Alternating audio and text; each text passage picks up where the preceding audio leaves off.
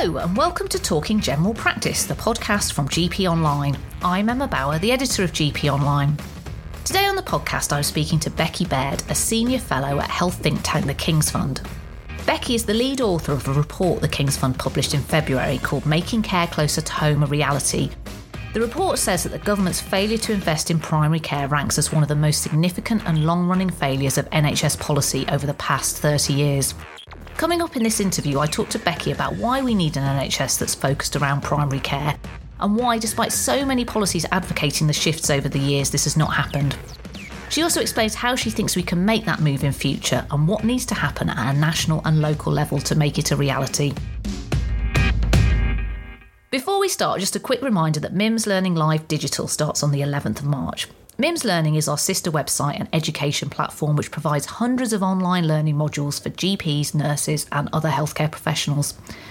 Between the 11th and 14th of March, MIMS Learning Live Digital will provide 4 evenings of free clinical webinars featuring expert speakers and live Q&As. Some of the topics being covered include elderly care, early cancer diagnosis and cardiology. To find out more and register for your free place, go to mimslearninglive.com. I'm really pleased to welcome onto the podcast now Becky Baird, who is a senior fellow at the health think tank the King's Fund. Becky works in the health policy team, leading research and analysis across a range of healthcare issues with a focus on general practice. She's worked in the NHS and social care for more than 25 years and before joining the King's Fund was Associate Director for Service Improvement in a cancer network. Thank you so much for coming on the podcast, Becky. Nice to be here. Thank you. So you're here today to talk about the latest report you've worked on for the King's Fund, which is about how we make moving care closer to home a reality. So before we get into talking about some of the findings and the conclusions you draw, how did you go about getting the information for the report? What was the process of putting all of this together? So I worked with a team. We knew we wanted to set out to answer this question. Why has it been so hard to move care out of hospital, care close to home at least, in the last, nearly 30, it is 30 years this year since I started working in the NHS. So with our team, we took a variety of approaches. We did quite a lot of data analysis. So we looked at what's happened to finances, to workforce, and looked at all the available data. We looked back at least 30, coming up to 50 years of literature from the UK and internationally. So we tried to look at, we're not the only country grappling with this, but also what could we learn about previous efforts and what could we learn there? And then we talked to people. So we interviewed a range of people across the system who'd played different roles over the last 30 years or so in this, including politicians, people leading the NHS nationally, system leaders, patient leaders, and leaders of all different professions, therapies, doctors, nurses, trying to get a sense of what they felt. And then what we did, we dived in a bit more detail into some of the areas through some challenge groups where we said, well, we think this, what do you think? And gathered some more people together who were experts to get underneath all that. And that's how we pulled together our report. We're a podcast about general practice and primary care, so I don't think you get much argument from many of our listeners that primary care needs a greater share of NHS funding. But when you say in the report that the failure to grow and invest in primary and community services ranks as one of the most significant failures of NHS policy for more than 30 years. So what exactly is the state of NHS funding now? What proportion goes to primary care and how has that changed in recent years? Spending across the board has gone up, but you'd expect that. But the proportion of spending on primary care has actually fallen from 8.9% of the health and care budget in 2015-16 to 8.1% in 21-22. The largest proportion goes on acute hospitals, and acute hospital trusts over the same period have seen about 27% funding growth, with community trusts seeing about 14% funding growth. So we can really see that the funding has gone in a different direction. And the same thing has happened with workforce. The number of NHS consultants has grown by about 18% in 5 years, but there was really the number of GPs has been at best static. If you include the trainees, it's a 4% growth, but they're not qualified GPs. So actually, if you just take qualified GPs, it's static. The report obviously looks at what's happened historically as well as what needs to happen going forward. But before we get into some of that, what do we actually mean when we're talking about moving care closer to home? What were you actually looking at? This is not necessarily just about moving services from one place to another. It took us a long time. We talked a lot about definitions in this work, as you can see, and we often talk about all of care outside hospital as not being hospital, which really centres hospitals. We really struggled a little bit to try and think about what terminology we use. When we talked about primary and community health services, what we're really talking about is a health system that has its primary focus on keeping people in the community, at the home, looked after by primary community healthcare services, so that hospitals are just a place that can do very specialist work that only really exist to do that specialist work, which they're really good at doing. So what we were talking about really is less about moving care, but more about shifting the focus so that more care and more growth can happen in primary care rather than in hospital. Probably quite important to explain why we need to move towards a healthcare system that has a greater focus on primary and community care. So why is that? Health systems across the world are grappling with how to make healthcare sustainable. Healthcare costs are rising exponentially. We're living longer, which is great, but living in poor health for longer with more complex health conditions. And in good news, more things that we can do about those health conditions. As medical research improves, we can do more to treat people. But for health systems to be both sustainable and indeed equitable in the future, I think there's a general consensus, and certainly the World Health Organization think this, that we need to really centre healthcare around communities and around where people live. This is about keeping people as healthy as possible. It's not all about kill or cure. It's not looking at short-term interventions so much as helping people live longer, preventing healthcare conditions as long as we can. And then when people have developed healthcare conditions, general frailty to do with ageing, that we're able to care for them successfully in the community. There's been loads of policy statements, announcement about moving care closer to home, getting more things in the community. And I know that I've certainly written about it a lot over the years. There seems to be loads of times that people have said we need to do it, but it just doesn't ever seem to happen. That's right. We tried to get underneath that. It was really what we were looking to find out. And what we found was a range of reasons. One is we don't really know why we're doing it, or at least we don't agree why we're doing it. There has been a general thought that doing care in the community is cheaper. And the reality, it isn't, at least not in the short term.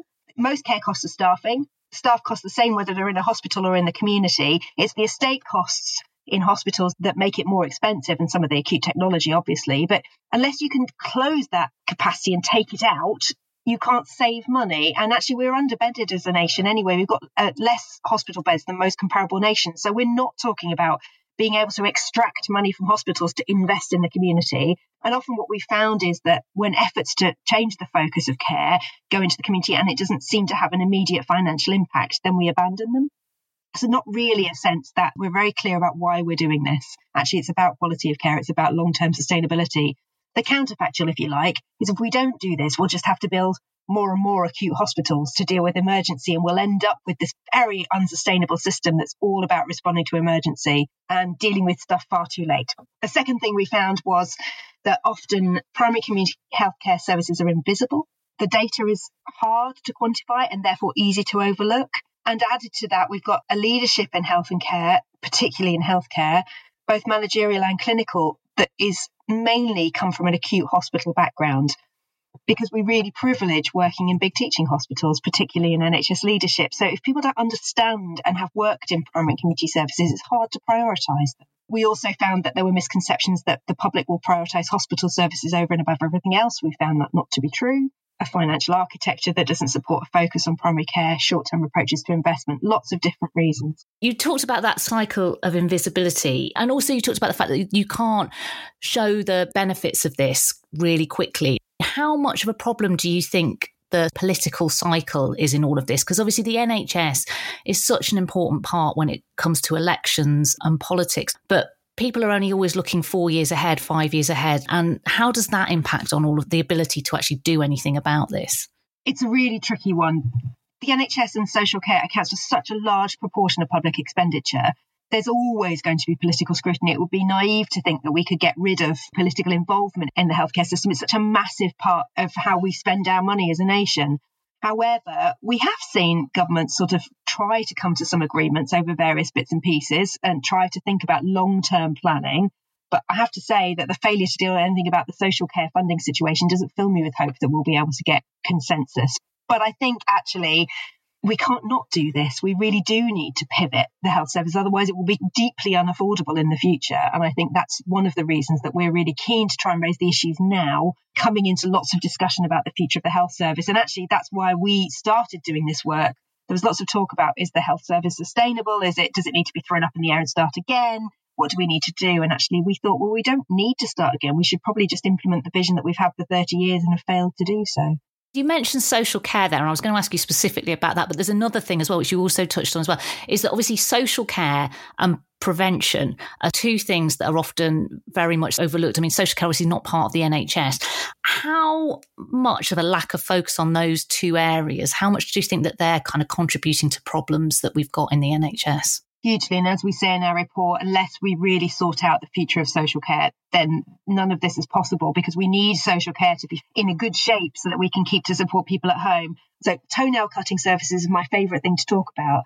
When I first started in social care in 1994, I was working locally and I was talking about toenail cutting services. If you close that, you could really impact residential care admissions, because if somebody can't cut their own toenails, they can't put their shoes on. If they can't put their shoes on, they can't walk.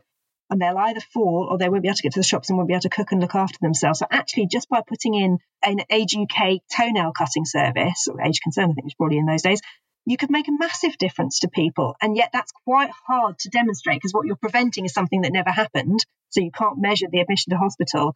And they will probably always need an admission to hospital at some point. But what you've probably done is kept them at home for longer. We've really tried in this report not to fall into the trap of saying, and social care on the everything we say about health. And we really try to think about what that means, because there's a lot of work needs to be done for social care, which is separate to the NHS. It works in a slightly different way.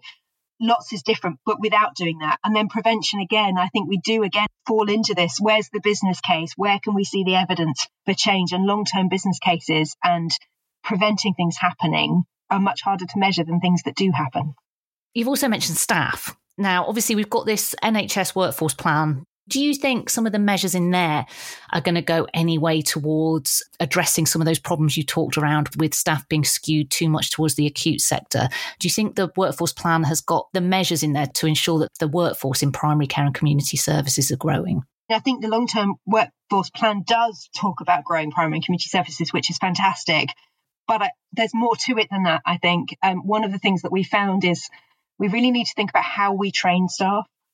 We're training them to work differently. Working in the community is different. I mean, I know that listeners of podcasts will know this. The nature of risk is different. It's much more autonomous practice. You're out there holding a lot of risk, and often holding it rather than preventing it. And I think the risk adversity in hospitals, which is quite likely, is very, very different to keeping somebody at home and to having a balanced view about what the risk is for that patient.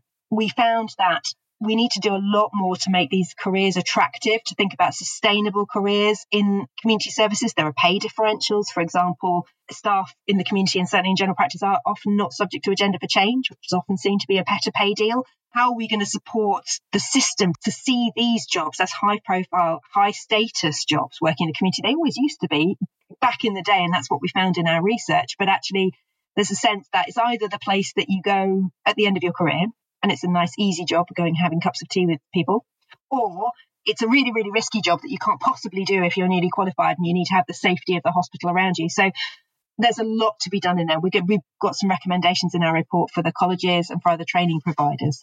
What are some of those recommendations? What are some of the things you suggest needs to happen?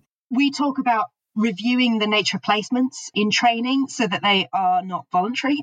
Do we explore what it would mean to make placements in community compulsory? That's also true for managerial as well as clinical staff. Look, we don't have a lot of NHS management trainees, for example, get placed into community. It's very hard to place them in general practice, for example, because of the rest of the infrastructure. So we make some recommendations around that. We make recommendations about general thinking about the status and the pay. We also talk about training around working in multidisciplinary teams and working across boundaries, because that's really important. The roles of clinicians, particularly working in the community, and indeed managers, are all about brokering. They're all about trying to smooth the way between all these different mesh of providers. We're not talking about structural reorganisation where you reorganise everything into one big single entity and hope that everything then works. We don't talk about that. What we do talk about is making pathways through the system much easier for patients. We talk as well about how we can train and support people to manage complexity, because we have a system that's very much predicated on single disease pathways, and actually most people don't sit on a single disease pathway. They're on multiple pathways. Again, general practitioners will know this, but how do we help balance that flow around our health and care system, which is not really designed for complex patients? One of the things you talk about is the need for a greater leadership focus on primary and community services. How can we make that happen? Are you talking about leaders right at the top or just leaders within systems? And how can we make sure that they have got that focus? We're talking about it right the way through, certainly at national level. As we said, we really want to make sure that there are people at national level who understand primary community health services. And that goes to the way in which we privilege the working in a large teaching hospital over other complex issues. So we really need to think about that so that that leadership is coming from the top. Within systems, we need people who can really understand and promote primary community health services. And partly that comes to the way in which we performance manage the system at the moment. And we heard this in our research that, leaders in systems are told to focus on hospitals. They're judged on their performance related to hospitals. What would it mean if we said, actually, no, we're not going to do that. We're going to judge you on your performance related to community and primary care. What would that mean in turn? And then right the way through the system, we talk about how important leaders coming from that community are and giving people headspace to do this stuff. Everybody's running flat out. There's no time to think. There's very little infrastructure support, particularly around primary care. We've seen great things through the General Practice Development Programme. There's starting to think about doing innovation and stuff out there in the system, but actually the infrastructure within ICSs to support primary care particularly, but also community services, is really lacking, certainly since the days of the PCTs. And we need to do a lot more of that right through the system to boost the focus. We talked about the funding disparities between primary and secondary care at the start, but obviously to change all of this, we need more of that funding to go into primary care. But how do we do that without causing problems in other parts of the system? Like you said, it's not just a case of moving money from one area to the other. Is it only something that can really happen, on a rising tide of investment where everyone's getting a bit more money, but then a bigger share of that more money goes into primary care? Actually, that is what we're saying. We're saying that this is about growth. Right. There is always growth in the health and care system. There's always new money coming in, but it's the proportion of that growth. Right at the moment, all that growth is going into acute hospitals. So what we want to do is reverse where the growth goes. Hospitals are in trouble. There's no two ways about it. We don't have enough beds. We're already very underbedded. This is not about taking from one and giving to another. This is about, we use the image of a spotlight in our research, which is about moving the spotlight from hospital to primary and community services and keeping it there, letting hospitals get on and do what hospitals are really good at, but putting the focus of our system, whether it's performance management, finance, workforce, or anything else, onto primary and community services. One of the biggest challenges around some of this stuff is estates and capital investment. There is just no room in primary care at the minute to do some of the things that people would really like to do, themselves if they could. What do you think needs to happen on estates and infrastructure to help deliver this vision? It's one of the most complex areas, and we looked at it in quite some detail in our work. You're right. There are an awful lot of weird and wonderful rules around estate about market rate, and that applies to local government and what they're allowed to do with their estate. It applies to the way GP estate is reimbursed. I think we need to do a lot more work to really think about what's the estate we need in the community and how do we ease the passage, if you like, for all these organisations to come together, think about what the estate is available locally and how we can best use that estate across organisations. At the moment, it's so tied up in individual pockets of income and different ways that we're sustaining our service. It just doesn't make any sense. But if I had an answer to that, I'd love to give it to you. But I think it's an area where absolutely more work is needed to be done. And I'm really hoping that will be a priority for the NHS. And also, as we get into things like contract negotiation, it will be really important that we think about some of this stuff. But it does go wider than just the NHS. It definitely goes into the way in which local authority business rates work, for example. Lots of how voluntary sector organisations are supported. There's a lot of work to do to really think about how public sector estate as a whole is used. And that's a really complex issue. So where does general practice fit into all of this? What conclusions did you draw on how the GP contract needs to change as part of all of this? So for me, I think a lot of the focus on the general practice contract, it's a really challenging thing to have a national contract and yet say we want people to be locally responsive. And we can see that in the way, for example, the Cahill formula does not work around areas of deprivation. So we really need to think about local context much more. And I would like to see more local flexibility than national targets. So, for example, around QOF, what matters to the patients in a practice? What's the practice good at? What's it not good at? What should it improve at, as opposed to kind of meeting blanket national targets? That's my personal view. It wasn't particularly part of this research, but I think that in order for that to be the case, we need just a lot more support around general practice, whether that's access to data analytics or organisational change support. I'm not sure that needs to be, again, about structural reorganisation. That's just about putting extra support in that general practice can draw on, giving general practice the headspace to really grow and develop. At the moment, I think everybody's so incredibly busy. Nobody's looking up because there's no time, just trying to get through the volume of work. It's going to require a wholesale shift in thinking for some of this stuff to change. But for the contract, I'd like to see a lot more locally tailored and thoughtfully negotiated contract than single national contract.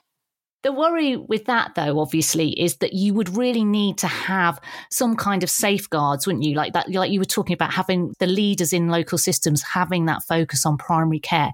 Because inevitably, I mean, one of the things we're really seeing at the minute is lots of local enhanced services, so local contracts that practices operate, they're being slashed and cut because of overspends in secondary care. Yet again, you know, primary care, community services are bearing the brunt of overspends in hospital care, like in an attempt to balance the books. So there need to be some kind of system, wouldn't there, where the managers and the local system leaders had, you know, some incentive to make sure that those things worked.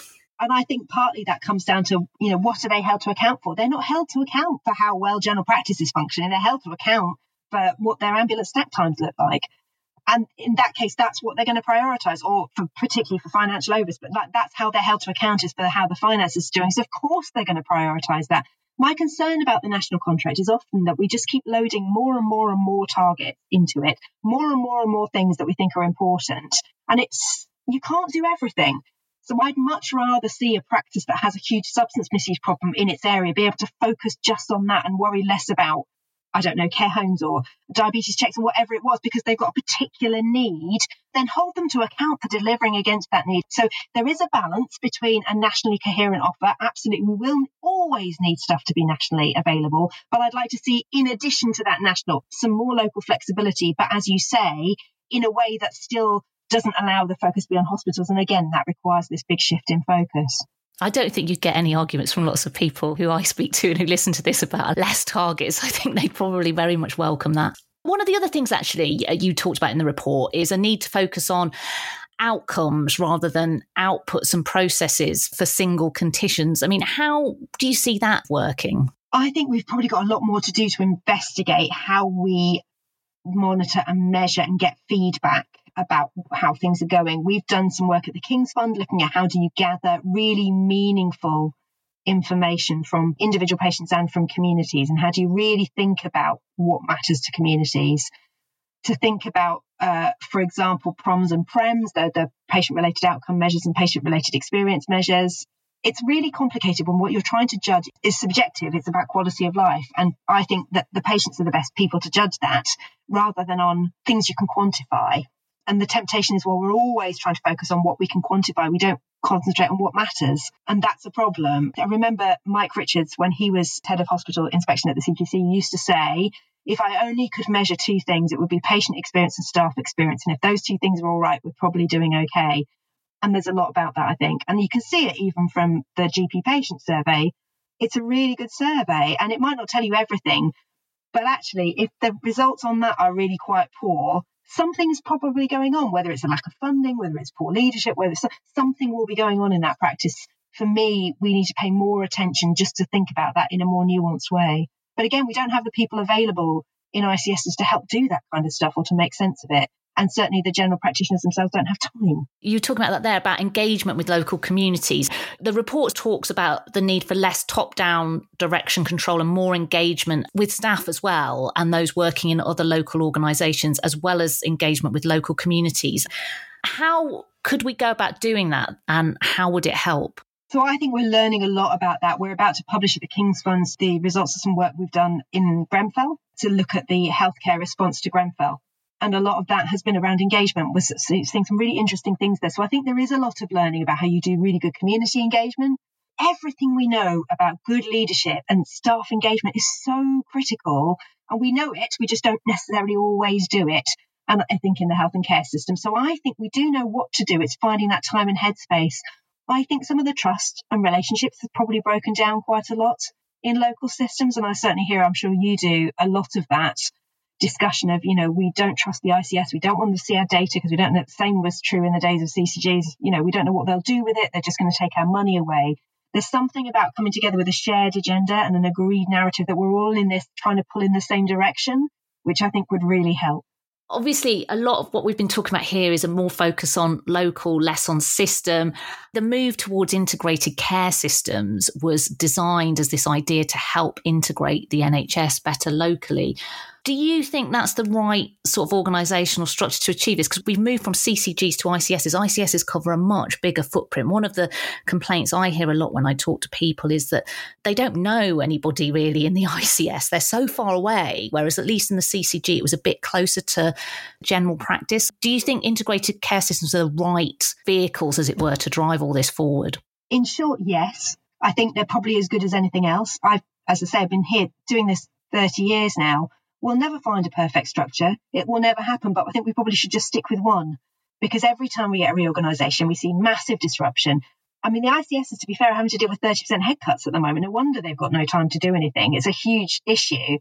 I think a lot of this will lie in how ICSs really think about place and locality. And there's a sort of sense of needing to devolve right through the system and making sure that you're not just devolving to a vacuum, that there are some people and relationships there. When I'm out in systems doing development work and training, you meet amazing people who've known and worked together for years and years, doing some incredible stuff. And actually the system sometimes can just get in the way of what they want to do. So I think if we could just free up some of that work, there is a temptation sometimes to think that everything in the NHS must have a top-down diktat, otherwise it won't happen. Whereas actually, I don't think that's true. I think day to day, there's practices all over the place doing great work. We saw it in the vaccination campaign, for example, where, yes, it was a bit of command and control, but actually it was mostly just crack on and find a way of vaccinating. So these are amazing professionals who want to do the best they can for their patients. And I think, we keep thinking, things won't happen unless we absolutely tell people they have to and crack the whip, then I think there is an issue with that. But we also need the time, the headspace and the support to be able to do that properly. Do you think primary care networks have got an important role in this, like kind of groups of practices? Because you talked about place level there. For me, place is probably multiple primary care networks. It's very confusing, all this different terminology, but maybe around, say, a district council, if you're in a local area, or a town or a natural place. I think primary care networks, they're not organisations, and we mustn't really fall into the trap of thinking that they are. They are groups of practices coming together to support each other, and they're actually a contractual vehicle as much as anything. Do I think that practices working together across an area is a good thing? Yes, I absolutely do. I think there's lots that can be done at that level. I think there's also a lot that needs to be done at a very, very micro level within the practice. And I think both of those things are true. What I think needs to happen is that, and I've seen some great examples of this through federations and others, where there's a coming together to think, actually, what would we need to help us do this better across an area? So the ABC Federation in Surrey, who do brilliant work on the development of their PCNs, they've really thought about what that means to support their PCNs in developing. What does it mean to help organisations do that? I've seen primary care networks do brilliant stuff, and I've equally seen primary care networks where they spend so much time just trying to get through basic conflict and sort out historical issues, and that it's very hard to move on. It doesn't happen by magic. It doesn't happen just because you put a structure together. This is all about people and relationships and trying to put in place the right environment where those relationships can flourish. How do we actually get it to start? Is it something that just local leaders need to just start working on, or is it something that really needs to come from the top down and say, right, you need to start doing this now? It's both, and it needs a national focus because, as I've said, while you're focusing all of the way in which you performance manage your system on hospitals, nothing will change. So some of that absolutely has to come from politicians and from national level. There are some stuff that will take a long time, like the way we train and grow our leadership.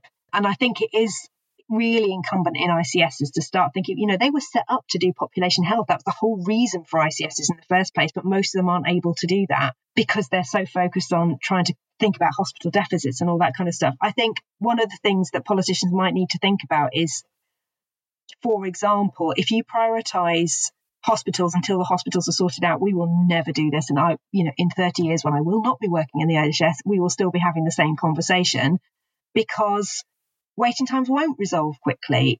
They will eventually. And actually, if you could free up hospitals from some of the emergency work, maybe they could crack on and do some electives because they wouldn't be so busy doing up. So at some point, the shift does have to be made. But I think the primary move will have to come from national level.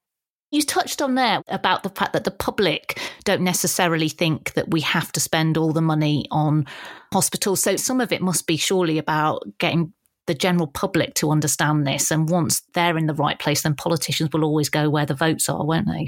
It was such an interesting part of our research because we looked in detail at this issue. Obviously there have been elections lost because an A&E department was closed. However, when you dig into what the patient and public think, it isn't quite as simple as that. If you talk to Health Watch England, what do they get most contact about? It's general practice and dentistry, absolute mile, because the proportions of people affected by general practice and dentistry are so much bigger than those affected by A&E or elective waits. Even though those waits are really massive, actually primary care is really important to people. We also know if you do really good engagement and bring people along with the change, often what we'll say is, we're going to prioritise care closer to home. And what that means is we're going to close this service and then we probably won't get round to reprioritising anything else. So you'll just get a worse service. Actually, if what we say is, we are going to move some care out of an A&E department and deploy it locally, but actually, look, you've got this brilliant urgent care centre locally that's going to do all this stuff. People like that. As long as you're giving people a better service, they will always come with you. It's about making sure that we deliver. And quite often when we're doing consultation in the NHS, it can be after the fact, like the solution's already there. This is about persuading people that we need to do this. And it's usually about saving money. The system has to be a bit more nuanced in how it does engagement and really listen to people about what they want. And again, as I say, the piece that my colleagues are writing on the experiences of Grenfell's health response are so interesting in what happens when you cede the power and you let the people tell you what's needed. And actually, that can be really interesting and surprising. Thank you so much for coming on the podcast, Becky. Thank you. Thanks very much. Well, that's it for this week. Thanks so much for listening, and thanks to Becky for taking the time to talk with me. If you're enjoying the podcast, please do think about giving us a rating or a review. It really does help us out. I'll be back next week for our regular news review, so please do join me then. In the meantime, don't forget you can keep up to date with all the latest news affecting primary care and access a host of other resources on our website at gponline.com.